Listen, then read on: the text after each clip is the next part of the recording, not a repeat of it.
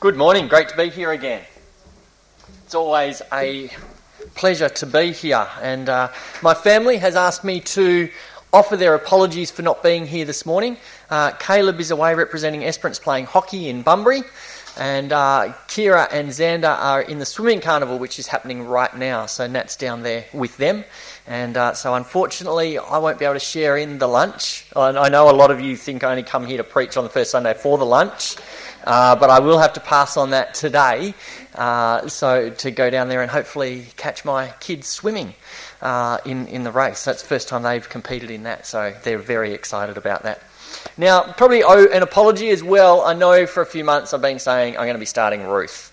And I will get there, I do promise. I want to do justice to it, and I haven't done it yet. So today we're not going to start Ruth.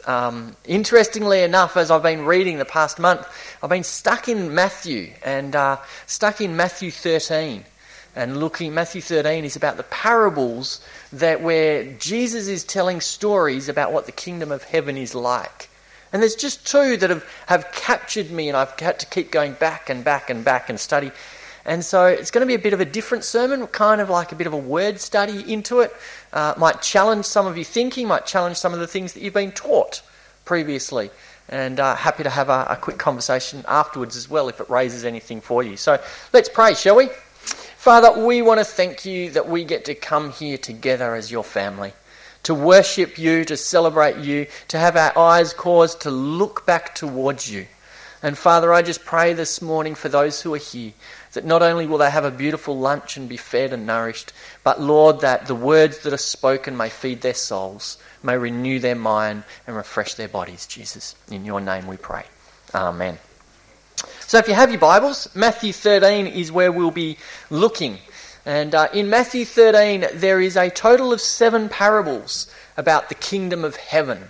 And interestingly enough, as I've done some research on this, Matthew uses the phrase kingdom of heaven, and there's a lot of discussion out there about whether or not the kingdom of heaven is the same thing as the kingdom of God.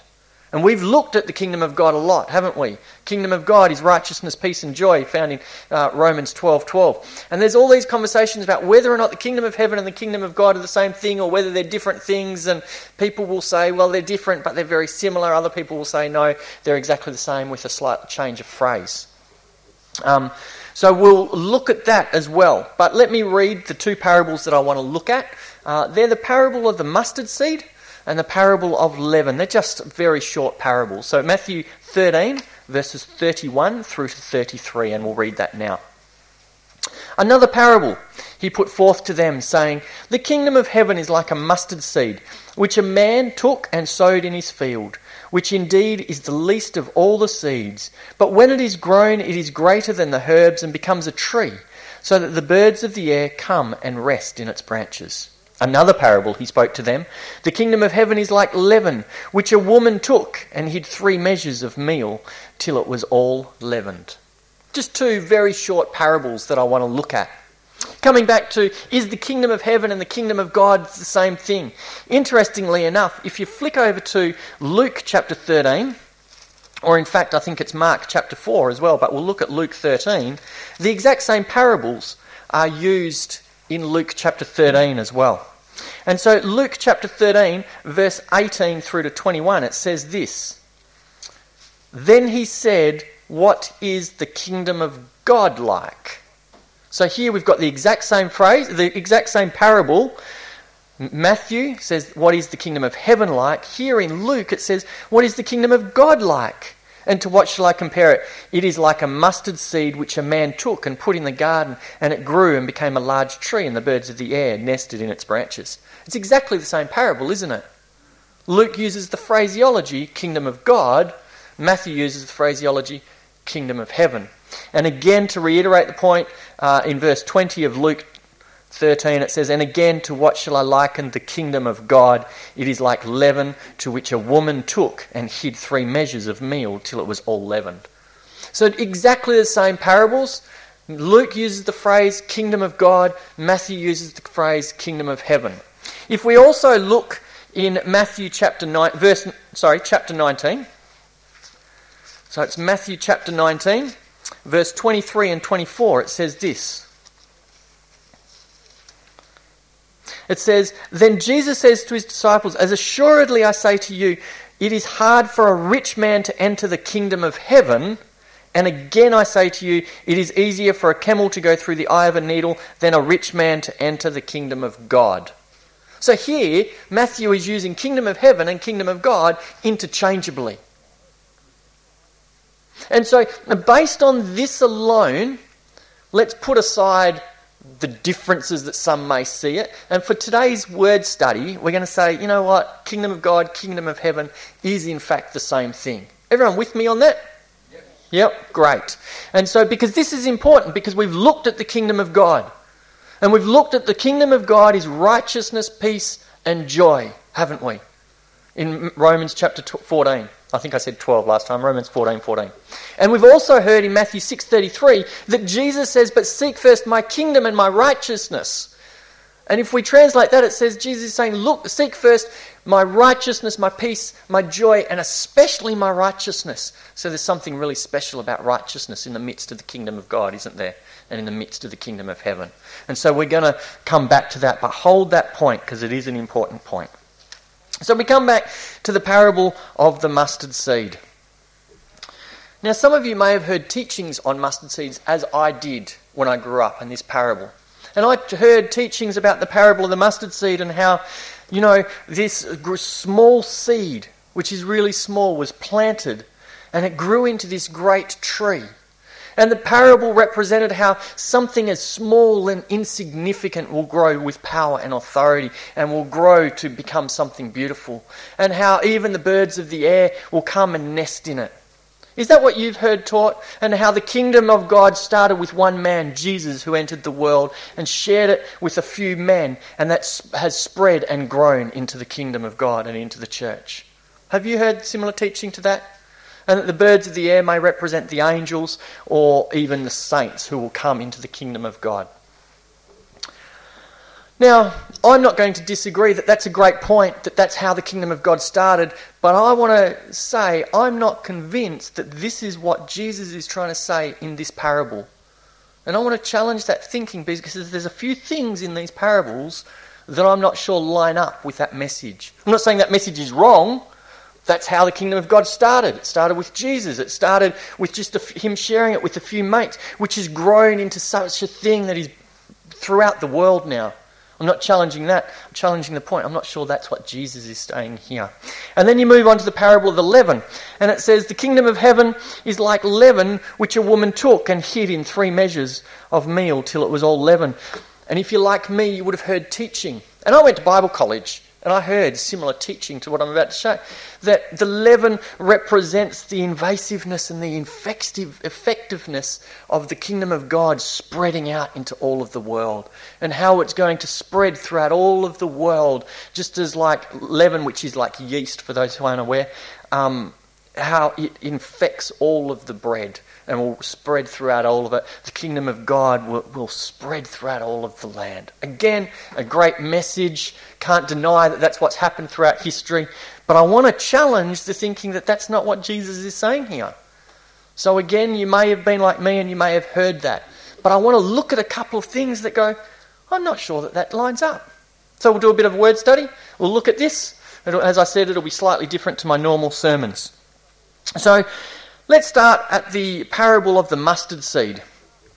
So it says, the kingdom of heaven is like a mustard seed which a man took and sowed in his field, which indeed is the least of all the seeds, but when it is grown, it is greater than the herbs and becomes a tree, so that the birds of the air come and nest in its branches.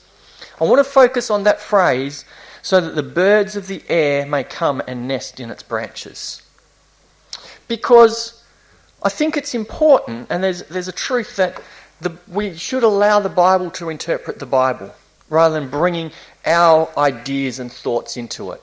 And that there's also a consistent theme. If you look at the way that something is used somewhere else, there's a consistent theme. The Bible will, more often than not, use that same theme throughout the rest of the stories.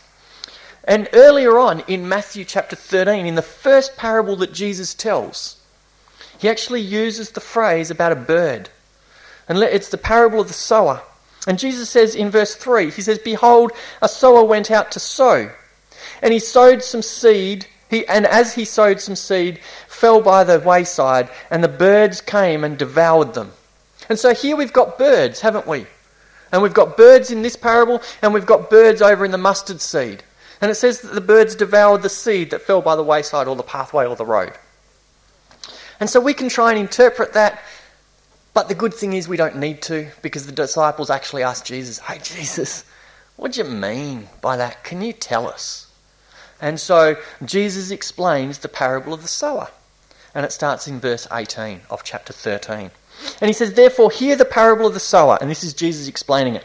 He says, "When anyone hears the word of the kingdom of God and does not understand it, then the wicked one comes and snatches away that was sown in his heart. This is he who received the seed by the wayside." So the seed that was scattered along the wayside or along the road, that fell on the road or the pathway or the hardened ground, where the birds came and snatched it up, Jesus says that that is the wicked one coming to snatch the word of God away from them. Yep. And in fact, in Mark goes so far as to say that is Satan who comes and steals the word of God. So Matthew says it's the wicked one. Mark says it's Satan. Birds represent, in this parable here, Satan. And then we come over to the parable of the mustard seed, and we say the kingdom of God is like this small seed which grows into a tree, which the birds of the air come and nest into it. Now I've got some questions about it, don't you? Maybe it's not about this great thing and the image is about something small. Maybe Jesus is saying something's not going to be quite right.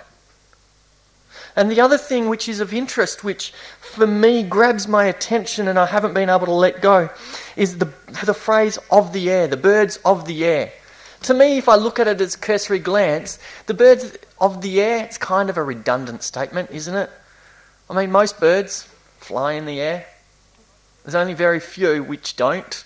Couldn't Jesus have just said the birds come and nest in? And if they're going to nest in the branches, then they have to fly to get up there. Why this phrase "of the air"? It's a redundant statement, unless Jesus is actually pointing to something else. And in Ephesians chapter 2, verse 2, it says, "In which you," and we won't worry about the first bit because it doesn't lead to our point, "in which you used to live when you followed the ways of this world, of the ruler of the kingdom of the air." The ruler of the kingdom of the air, the spirit who is now at work in those who are disobedient. That's according to the New International Version. The New King James Version says the prince of the power of the air. Who is the prince of the power of the air? It's Satan, isn't it? The phrase "of the air" is actually an important phrase. In case we miss the significance of birds and linking it back, I think that Matthew and Jesus was making the point, hey, connect this with Satan, because this is who he is. So the parable here talks about something small that's going to grow big, but then Satan and his cohorts is going to come and nest in it. That's a little bit different to what I've heard taught, isn't it? Is that different to what you've heard taught? Yeah. Does it start ringing alarm bells and you start going, hang on, what's actually going on here? So we'll park that for a second and we'll look now to the parable of the leaven. Because maybe I'm just off on a tangent. Maybe what I'm seeing here and the links aren't there. So we'll move on to the parable of the leaven, which says, "And the kingdom of heaven is like leaven, which a woman took and hid in 3 measures of meal." And meal is like, the Greek word is wheat flour. So literally the flour, wheat flour. "The kingdom of heaven is like leaven, which a woman took and hid in 3 measures of meal till it was all leavened." And again, leaven is like yeast. They didn't have yeast back then, so they took leaven, and leaven would cause a chemical reaction. It's in fact a decay, which would then cause the rising of bread in a similar way that yeast does. When I read that, the first thing that jumps out to me is that a woman hid secretly, took something and secretly placed it into the bread. Now, most commentators will agree that Jesus Christ is the bread of life, and that we are the body. Oh, and so there's something here about the kingdom of God, and a woman comes along and has something small, something insignificant. If you look at the amounts, the 3 measures, this is going to be a loaf of bread or loaves of bread, which would feed roughly around 150 people. So it's a significant amount of flour and bread that they're going to make. And there's lots of people, and she's going to come along and going to hide something small in the midst of it, which will permeate throughout the whole of it and cause it to rise.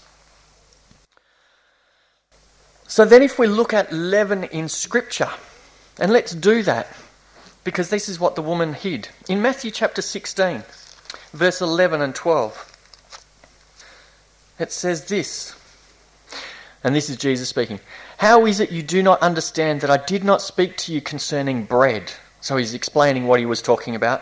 "But to beware of the leaven of the Pharisees and Sadducees." Verse 12, "Then they understood that he did not tell them to beware of the leaven of bread, but of the doctrine of the Pharisees and Sadducees." Here, Jesus uses the phraseology leaven to equate it to false doctrine. And some people actually will argue and say, well, yeah, Jesus refers to it there, but it doesn't actually equate to it in this parable. In this parable, that's not what he's talking about. In Luke chapter 12, this isn't just a one-off. Luke chapter 12, verse 1. And I want to show you a few instances to show this is not just a one-off. Luke 12, verse 1. It says, "In the meantime, when an innumerable multitude of people had gathered together so that they trampled one another, he began to say to his disciples, first of all, beware of the leaven of the Pharisees, which is hypocrisy." And so here Jesus says that leaven equates to hypocrisy. So leaven is equated to false doctrine and hypocrisy. 1 Corinthians. We're getting a bit of a theme here, aren't we? 1 Corinthians chapter 5, verse 6 and 7. It says this. It says, "Your glorying is not good. Do you not know that a little leaven leavens the whole lump? Therefore purge out the old leaven, that you may be a new lump, since you truly are unleavened. For indeed Christ, our Passover, was sacrificed for us." Leaven here is saying it's not a good thing. We want to remove the leaven from us. And following the following verse, in verse 8, it says, "Therefore let us keep the fast, not with old leaven, nor with the leaven of malice and wickedness, but with the unleavened bread of sincerity and truth." So here, leaven is being equated with malice and wickedness.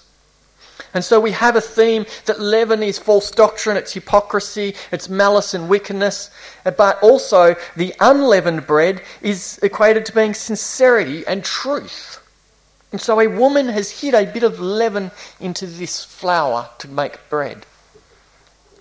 And it permeates throughout the whole. I could go on and I could show you other instances of leaven throughout Scripture where it means and follows the theme that we've looked at, of false doctrine, of hypocrisy, of leaven not being a positive thing. In fact, in the Old Testament as well, leaven represented sinfulness and sinful actions and sinful thought. And some people will argue that yes, that's what it represented wholly and solely in the Old Testament. But when Jesus talks about leaven in this parable, it's a new thing. He's not referring to it like that. He's referring to it as a positive. But we have to remember that Jesus was talking to the Jews who knew the Scripture. And he would not take something that represents one thing and twist it around and use it to represent something else in only one instance. Would everyone agree with that? He would keep a common theme. In fact, nowhere in Scripture can I find the use of the word leaven to indicate a positive attribute, if we remove some people's thoughts about this parable. There is nowhere in any of Scripture that anyone will argue that leaven is a positive attribute if you remove this one parable from the conversation. It is always talking about hypocrisy, talking about sin, talking about false doctrine in every other place. In fact, in Thayer's Greek dictionary, It even states that leaven metaphorically represents the mental and moral corruption which is viewed in the tendency to infect other people. Mental and moral corruption that will infect other people. So here we have to come back and look at these two parables and say, so if this is the case, what are these parables actually about?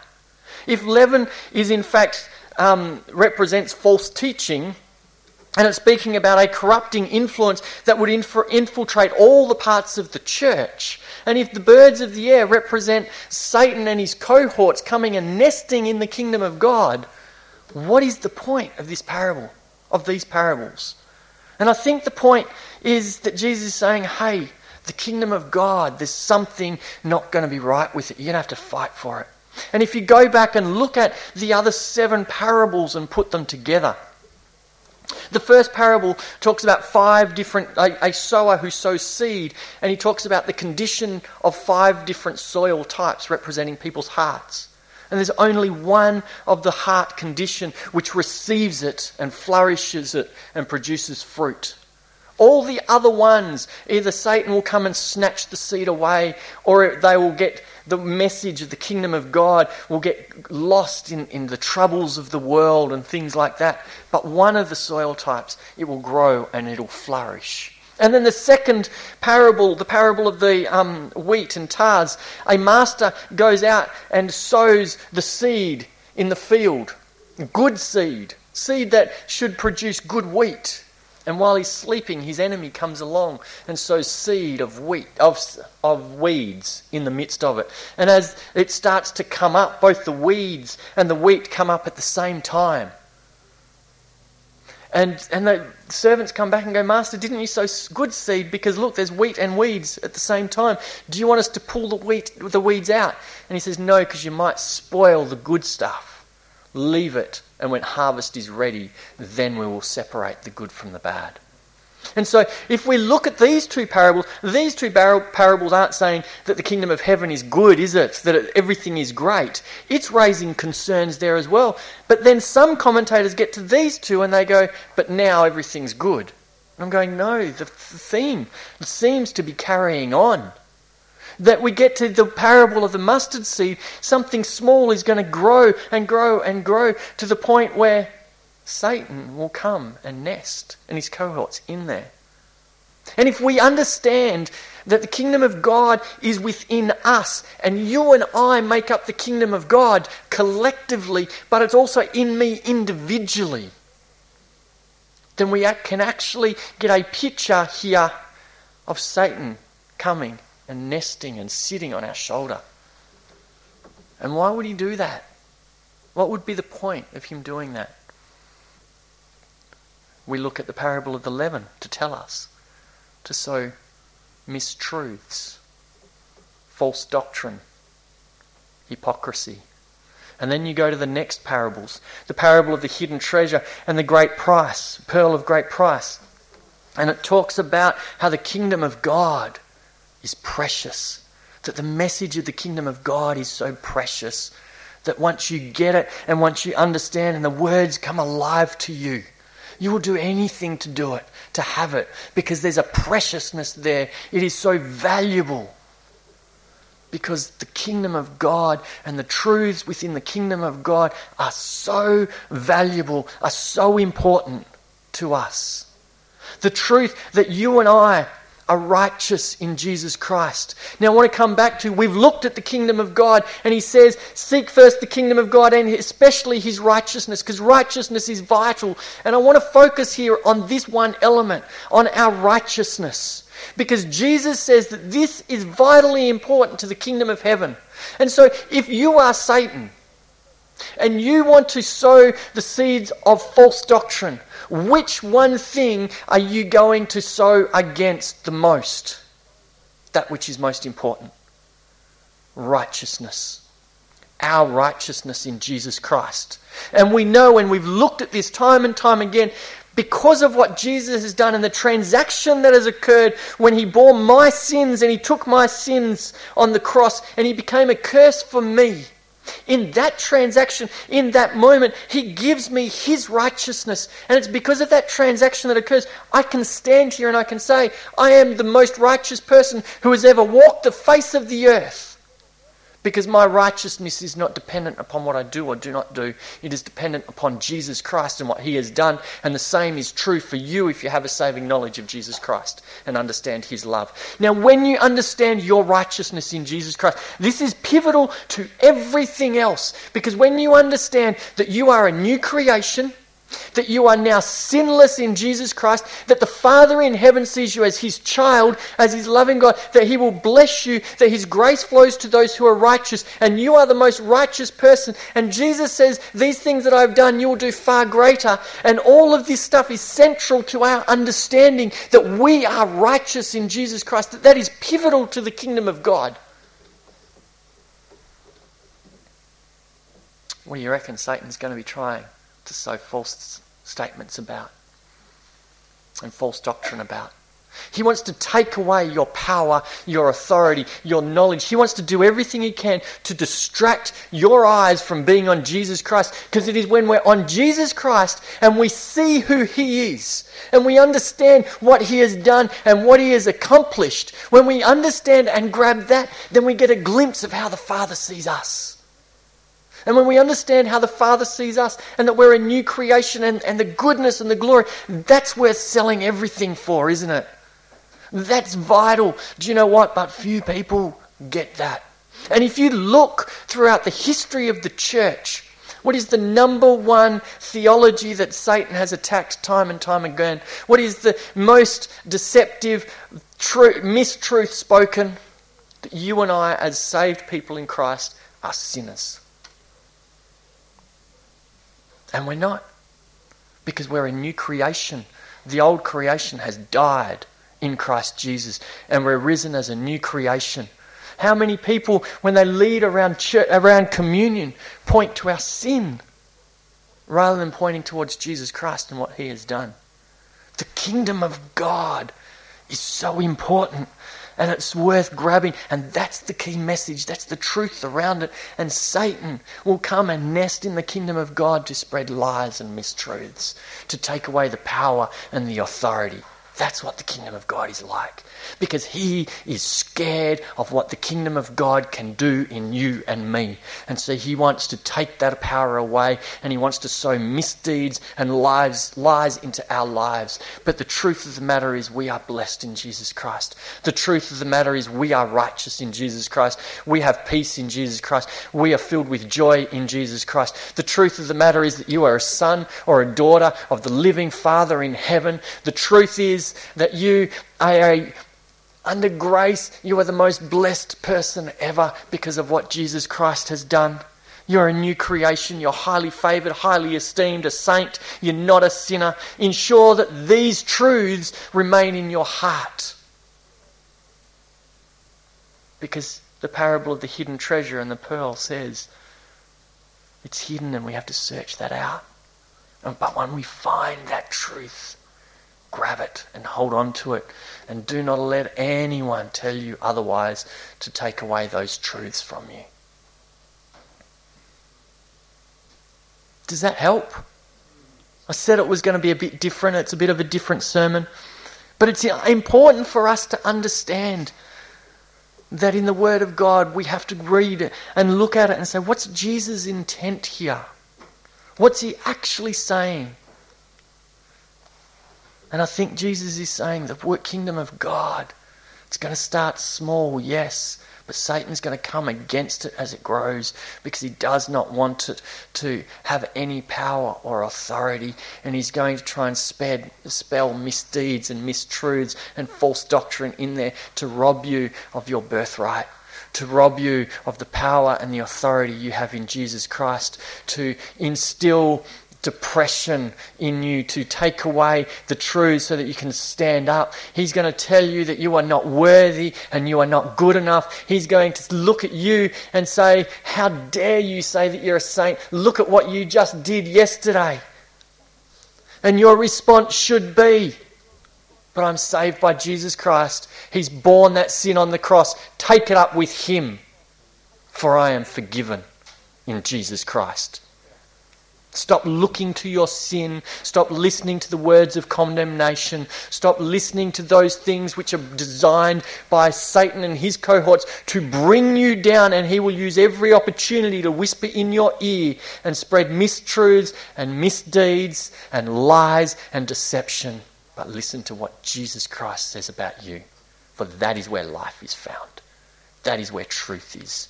That is where your power and your authority lies. And that is who you truly are. Your life is wrapped up in Jesus Christ. Amen? Amen. It's good, isn't it? It's good. Can you see why I've been stuck on it? Yeah. Yeah. I hope it's been a blessing to you. Let's pray. Father, I want to thank you. I want to thank you that your word brings life. I want to thank you that your Son came into this world to make a transaction, because we sang a song that says he came to pay a debt we could not pay. And we thank you for the cross. And because of the cross, and because the minute we place our faith in Jesus Christ and his completed work, he takes our sinful nature, he takes the sin and the condemnation, and he bore it on the cross for us. And Father, our old creation, our old body, our old self is done away with. And you said we're a new creation in Jesus Christ. That we are a saint, that we are beloved, that we are blessed, that we are righteous, that we are good in your eyes. Your word says that we sit at the seat in Jesus Christ at the right hand of the Father, and we know that the right hand of the Father is the seat of blessing. We sit in the seat of blessing. We thank you that you see us as though you see your Son, Jesus, because we rest in his completed work. Father, embed these truths into each person here today, that they may go out no longer listening to the lies of the enemy, but listening solely to the words of truth, the words of power, the words of authority of Jesus Christ. In your holy name we pray. Amen. Just to link it back to communion, I want to reread the verse that Ben shared and a little bit more. It says, "But you are a chosen generation, a royal priesthood, a holy nation, his own special people, that you may proclaim the praises of him who called you out of darkness into the marvelous light, who once were not a people, but are now the people of God, who had not obtained mercy, but now have obtained mercy." That is who we are